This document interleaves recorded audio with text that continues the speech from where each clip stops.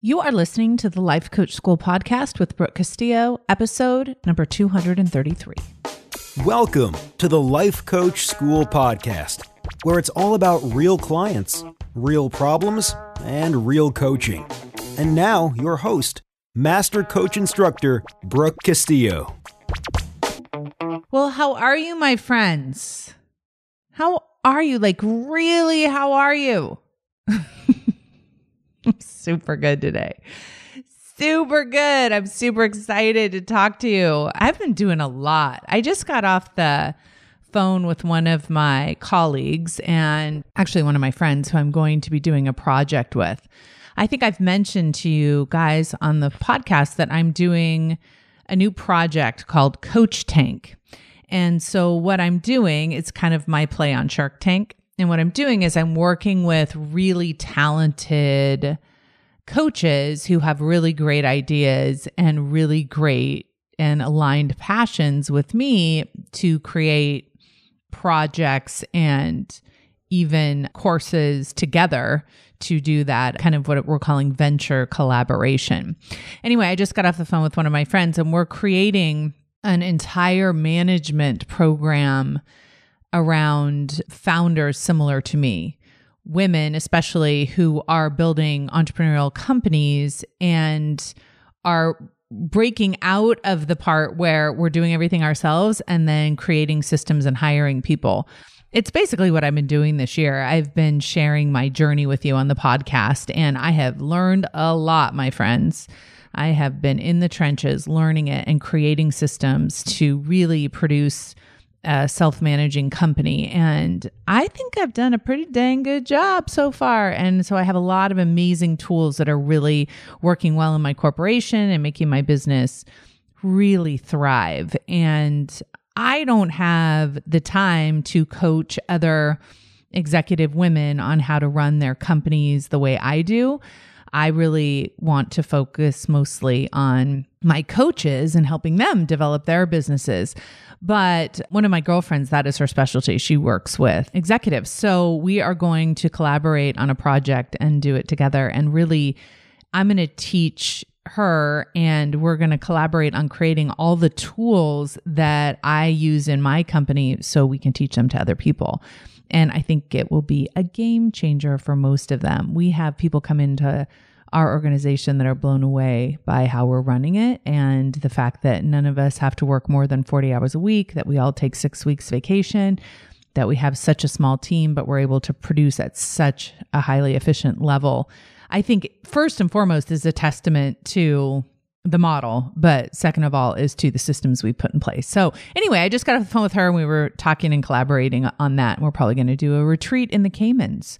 So if you're a woman executive founder, keep your ears open because we're going to rock that out. You know, the Caymans is my favorite. So, but today we're going to talk about acceptance versus indifference. Because of all the things I teach, I think this is one that I get the most pushback on. And of course, I love that because it means that your brain is resisting it because it likes to stay in its old patterns. And as soon as your brain starts resisting something, then there's always that window of opportunity for me to encourage you to try something new. And that's how we change our brain. So one of the concepts that I've taught you all is that life is 50-50. And people get mad about it because they don't want their life to be 50% negative. And the question is, why not? What's so wrong with the negative part of life? And then all of a sudden it becomes a change in perspective where negative doesn't even really have to be negative.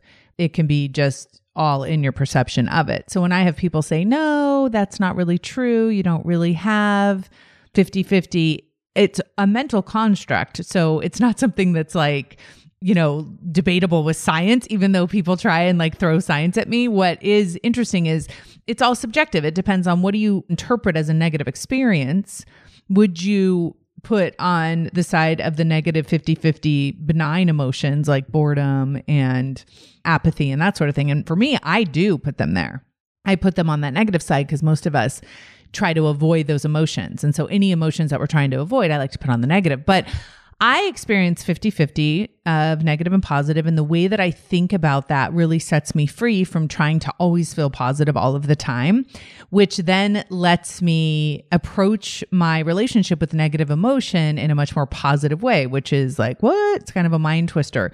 So as soon as you accept that life is 50-50, then all of a sudden it doesn't feel like 50-50 anymore, because the negative part that you've now accepted as part of life is kind of seated in this space of acceptance, which makes it less painful and less negative. What? So confusing and trippy, but that is how the magic works.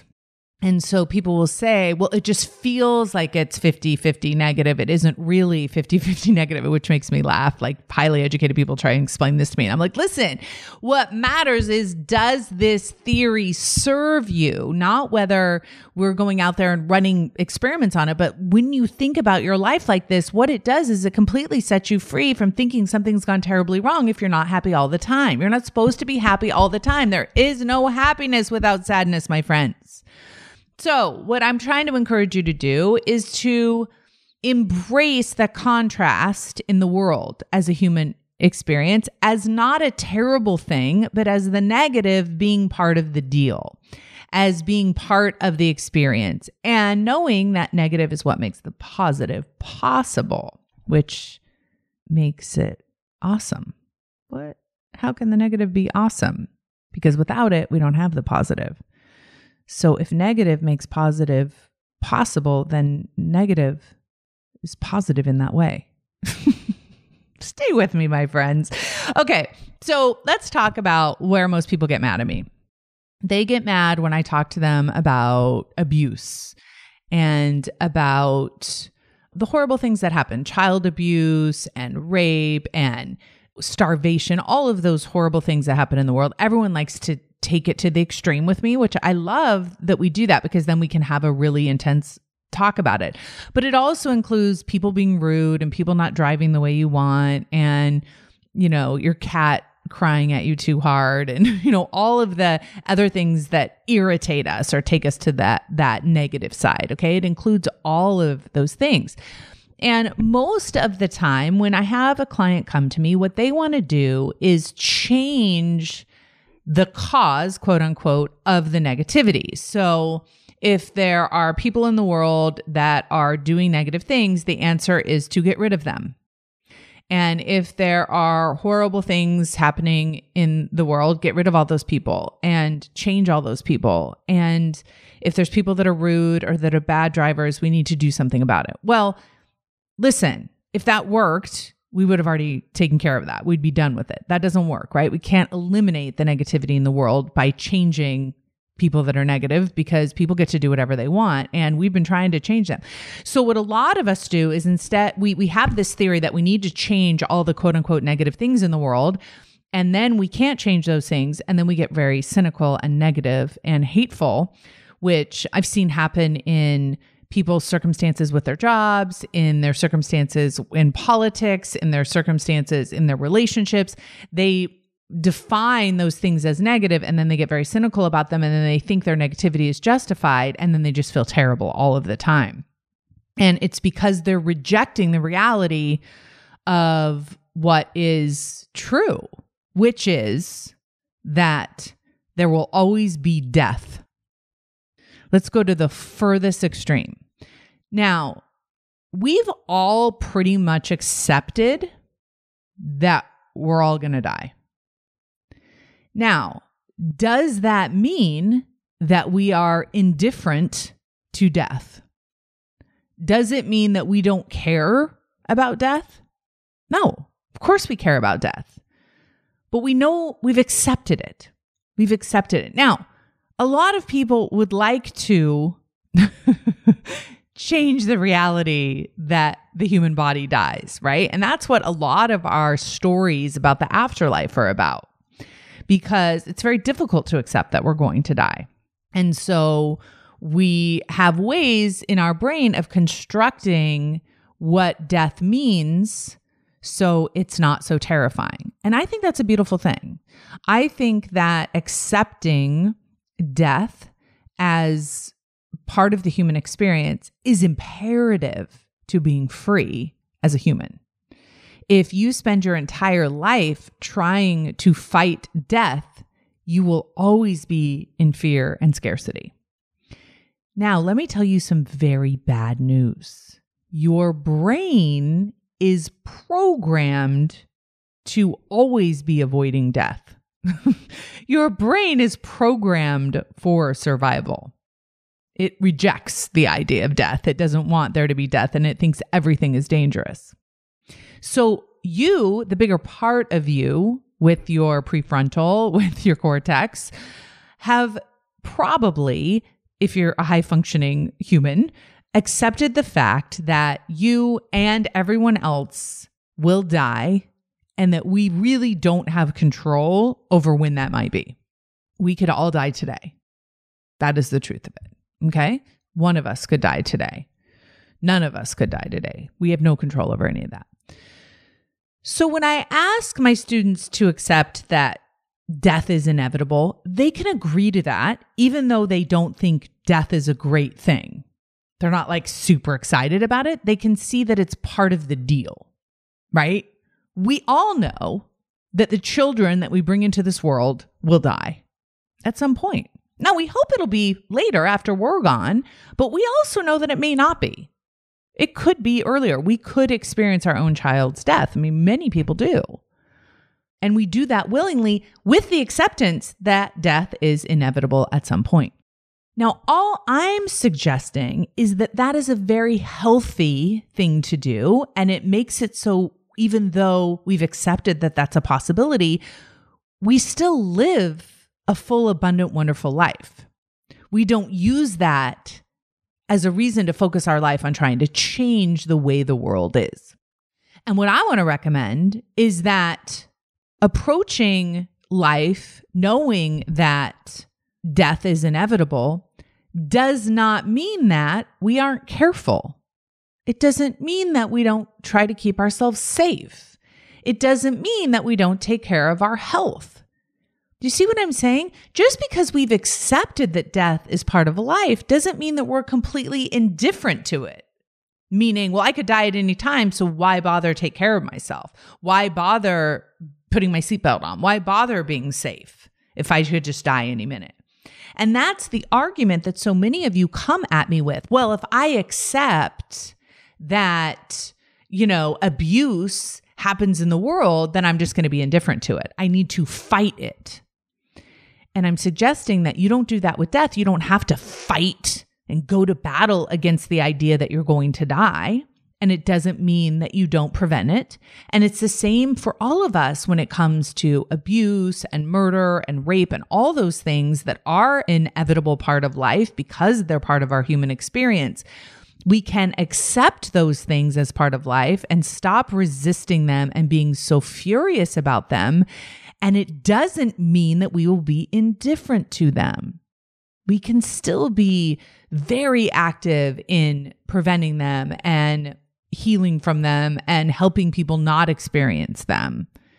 But we can also, at the same time that we're doing that, we can also accept that, yes, they are a part of our experience. And I want to tell you that the work that I've done with my clients, where they've been able to accept a few of these things that they've been fighting, it has completely set them free. Some of the biggest things that I've helped my clients accept is that, the abuse that they experienced is a human experience that many humans experience. And it doesn't mean that something terribly wrong has happened that should not have happened. And I know that that's like such a crazy concept, but it's the same with death. Like when someone loses someone unexpectedly, if they spend a lot of time fighting that shouldn't have been the case, they end up creating suffering on top of their pain, unnecessary suffering on top of their pain. So when someone dies, we can argue with it for the rest of our lives. If we are abused as children, we can argue with that for the rest of our lives. When someone is rude or cuts us off in traffic, or when someone does something in our country that we don't like. We can spend a lot of time fighting about it and arguing about it and yelling about it and outraging about it. Or we can accept that that is the way of the humans. And from there, we can make decisions to take care of people and be kind to people and be compassionate to people from a place that isn't of scarcity and fighting and resistance, but is from a place of love. And answering hate with hate or violence with violence is the opposite of what most of us want to do intentionally. But because we are unwilling to accept reality, because we feel like we're somehow then condoning it, we spend our lives in a spin. So I want you to think about this in terms of death. If you accept that death is inevitable and you accept that any of us could die at any moment, does that mean that you want it, that you're condoning it, that you think it's okay? You'd probably say no. But you can also see that spending your life trying your hardest to fight against it just keeps you fighting your whole life to something that is inevitable. And so I want to help you all get the freedom that comes from accepting that 50%, the 50% of the negative emotion that we have, but also the 50% of the world that isn't the way we would want it to be. And by being cynical and negative about that, we are not accepting it. We are not serving it. If you look at all of the people who have made the most tremendous advances in humanity, as far as human rights, as far as how we treat each other, what is really important to understand is that they had a vision of what they wanted. They did not spend a lot of time having fits about what was. They had ideas and visions, and they lived up to those ideas and visions while at the same time accepting reality the way it was and not freaking out and fighting in a way that kept them so angry and outraged that they couldn't ever take action towards the things that they wanted. And what I admire the most in people that enact change for the sake of humanity is their understanding of why things are the way they are, their understanding of humanity. In all of the situations where there is inequality, in all the situations where there is abuse and hate and pain, when we point our finger at another human and say, you are not me, you are unlike me, you are evil, we are pointing our finger at humanity in general in an unaccepting way. And what you will see throughout history and throughout parties and throughout day-to-day interactions, when we reject each other, we make no progress. When we focus on what it is we do want and what we will create and what we want for us as humans, that is when the magic happens. Fighting against with violence in the name of peace is crazy. And so many of us do that. We fight in the name of peace. We resist, we reject, we hate in the name of love. It doesn't work that way, my friends. The reason why I think this work is so important, and the reason why I'm always telling my clients to find that person who they hate the most, the person who they struggle to love the most. Because when you do the work on that person, what you're really doing is the work on yourself. Because when you can't find compassion and love and understanding for anyone else's humanity, you will not find it within yourself. What I have found 100% of the time is that when there is loathing, there is self-loathing. When there is outrage, there is enrage. 100% of the time. And where I've seen my clients make the most progress with themselves, with the people, with their communities, with their, extended communities, is when they come from that place of self-love and understanding. There's a reason why people are the way they are. I was watching a show the other night. It was really fascinating. It was like this really old show with like Ethan Hawke and Angelina Jolie. And I don't recommend it. It was very odd.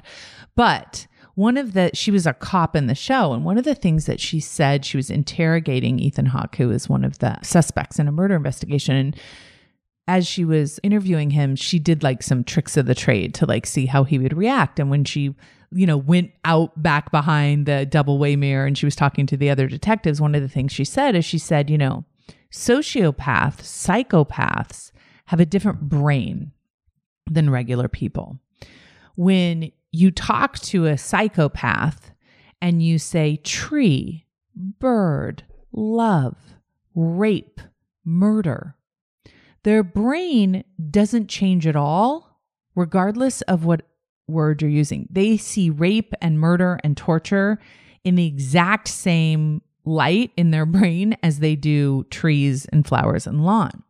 There's something wrong with their brain that they don't feel the effect of that violence different. They interpret it differently in their brain. There's something wrong with their brain. And I just thought that was so fascinating, because when we can look at people who there's something that's gone wrong in their brain, typically and most often because of the way that they were born or the way that they were raised in such horrific abuse, that is what their brain turned into, and then they became the abuser later in their life. When I can look at a serial killer, or I can look at a psychopath, or I can look at a murderer from the understanding that their brain is different than mine. The way that they see the world is different than mine. The reason they do the things is different than me. I can come from a place of acceptance and compassion. Now, does that mean I accept a psychopath as someone that I want to hang out with, or that I condone murder or torture or any of those things? Of course not. But what it does mean is that I accept that there are psychopaths in the world that are going to kill people because of what's wrong with their brain. And I accept that there are people in the world that will abuse children because something has gone wrong in their brain. And of course, that's my interpretation, that something's gone wrong in their brain. But I wonder how challenging and horrific it is to live the life of that. And as soon as I take a minute to think, what must it be like to be a person who abuses other people? What must it be like to be a person who kills other people? What is the human experience of being that? I can touch a place of compassion within me. I can find that compassion within me. And it doesn't mean that I think the way they are is okay, or that they should be that way. But what it does for me is it lights the way for me to find compassion with myself, with all of my shortcomings, with all the things that I do that I wish I hadn't done, the things that my brain will have me do that I don't want my brain to have me do. And understanding how challenging it is to manage our own brains, and maybe it's a totally different story when it's, violence and, someone that's, beating other people up and that sort of thing. But I can, on some level, I can understand what it's like to be someone I don't want to be, to do something I don't want to do something that doesn't give me the life that I want to live. And I hear some of you saying, well, what about the people that do want to live that way, that want to be violent, that want to hurt other people on purpose? I can still ask why. What made that person become a person that enjoys violence, that wants that? What's going on in their brain that's what's creating their life for them? And when I approach all other humans with curiosity and acceptance, I have so much more power in my own life. And I 100% believe that we should rehabilitate people that can be rehabilitated and that we should lock up people that murder other people. 100%. Just because I accept that that's part of the human experience doesn't mean that I don't think there should be consequences for it. Of course I do. And when we look at it on a big level, it's much scarier. But I also want you to look at it on a smaller level. When somebody cuts you off in traffic and what your response is and how accepting you are of that. And does it mean that if you accept that someone cut you off in traffic and that someone's always going to cut you off in traffic, does that mean that you are now a doormat? If you don't get angry, if you don't flip them off, if you don't yell at them, does it mean that you're a doormat? Does it mean that you're indifferent to your own self and that you don't care if someone cuts in front of you just because you've accepted it? It's a really interesting question, right? If you accept that you're going to die, does it mean that you're going to die earlier? If you don't fight it, does it mean that you're going to die earlier? I think the answer is no. I think fighting death is so stressful. I think the opposite could be true. So when you look at your models and you look at your circumstance line, that is neutral. Everything out there, the way that life is neutral. And your acceptance of it will set you free. Your fighting of reality will always have you in violence. And that also applies to you internally. There are parts of you that you will not want to accept, that you won't want to have compassion for, that you won't want to be curious of. There are tendencies of your brain that you will want to reject and you won't want to accept. And you'll feel like if you accept it, that you're condoning it. And it's not true. When you accept that something is the way it is, that's when you can start having some authority over it. Humanness does not mean good and happy all the time. And I want to suggest that it shouldn't mean good and happy all the time. And that if you're a person that strives for good and happy all the time, it doesn't make you better than someone who accepts that it's not good and happy all the time. What if instead of approaching the world as if there's something terribly wrong with it because it doesn't fit the way we want it to be, what if we looked at it at its perfection? What if we looked at the contrast and what is as the way that it's meant to be in order for us to grow and evolve? And it doesn't mean that it will always be that way. And it doesn't mean that we don't strive for good, but we also accept that as we strive and as we change and as we create wonderful things, that we will also always have that contrast. Justifying active negativity only gets you active negativity. It feels productive to be actively negative. And yet, what are you producing? What is the effect of your active negativity, of railing against someone, of yelling to someone, of being violent? Most of us reject acceptance and create more negativity to push against and resist the negativity. It feels like survival, but really it's just the justified violence. Violence against a villain is still violence. Rage, hate, discontent, whether it's justified or not, is how you experience. And I want to suggest that it doesn't have the upside. People say you have to get angry. You have to get upset. You have to get outraged for change to happen. I want to suggest that all you need for change to happen is a vision. And sometimes the vision comes from the contrast. And that's a beautiful thing. You see something, you don't like the way it is, you create a vision and you work towards that vision. Instead of railing against what is, you create a vision for what it is you want to create. Acceptance is so powerful. It's the compassion, love, and understanding of the human condition. When a lion kills a gazelle, it's the way of lions and gazelles. We accept that is the way of it. Outrage by the gazelle would accomplish nothing. Sitting around talking about lions and how awful lions are, and we got to take care of the lions, we got to get rid of the lions, we got to lock up the lions. All it does is create a lot of tension with the gazelles.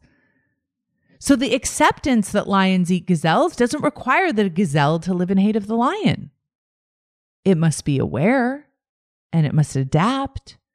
In fact, it doesn't mean it's indifferent to the fact that lions eat gazelles. It's aware of it and it's careful about it. It evolves to survive. Without lions, gazelles don't evolve as quickly. What if the lions in your life are opportunities for you to evolve? For you to become more of who you are, for you to create a vision of what you want in your life. There will always be predators and lions and death. So now what? What and who do you want to be, knowing and accepting this? Indifference means we give up and we act the victim. Acceptance means we understand and we adapt and we take care of ourselves. I want you to imagine that you can live the life of acceptance, which is not accepting that you are a victim, but is also not making yourself the villain.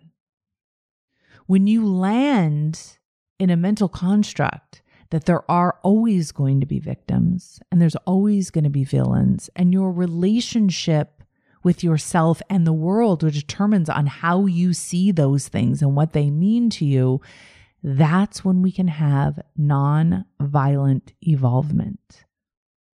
Now, my really smart friends that go to Ivy League schools tell me that evolvement isn't a word, and I still use it just to spite them. Because you know what I mean when I say it, right? Non-violent evolvement comes from acceptance. The process of realizing that a fact being received is valid. And once you receive the fact as valid, doesn't mean you agree with it. It just means that it's valid. That's when you can start creating a vision for yourself. Indifference means a complete lack of concern for it. And most of us aren't indifferent about the things that we can accept in our lives. So here's my challenge to you, my friends. What if you accepted that adults get to behave the way that they want, that there'll always be contrast in the world, that there's always going to be villains and there's always going to be victims, there's always going to be pain and death and abuse. And even though our definitions of those things might change and we have come a long way and we will keep moving, there will never come a time where it will all be resolved. And I don't think it's supposed to already be resolved. And when we come and we think there's something terribly wrong because there's negativity, we are missing the point of the human experience. But when we come and we can embrace that negativity is part of it, then we can dance with our lives and include that part and accept that part and move towards it and experience it in a way that makes us feel the most alive. The alternative, my friends, is avoidance. The alternative is the indifference, is the hiding from the reality of it. The reality is not that bad. What if nothing has gone terribly wrong? What if all the negativity, all the stuff happening in the world is our opportunity to see a higher vision for ourselves and for each other? What if I'm right about this? Try it out. Even just for 30 days, try out this philosophy and see how you feel different. Acceptance is not indifference. Have a beautiful week, everybody. Talk to you soon. Bye. Hey, if you enjoy listening to this podcast, you have to come check out Self-Coaching Scholars. It's my monthly coaching program where we take all this material and we apply it. We take it to the next level and we study it. Join me over at thelifecoachschool.com/join. Make sure you type in the lifecoachschool.com/join. I'd love to have you join me in Self-Coaching Scholars. See you there.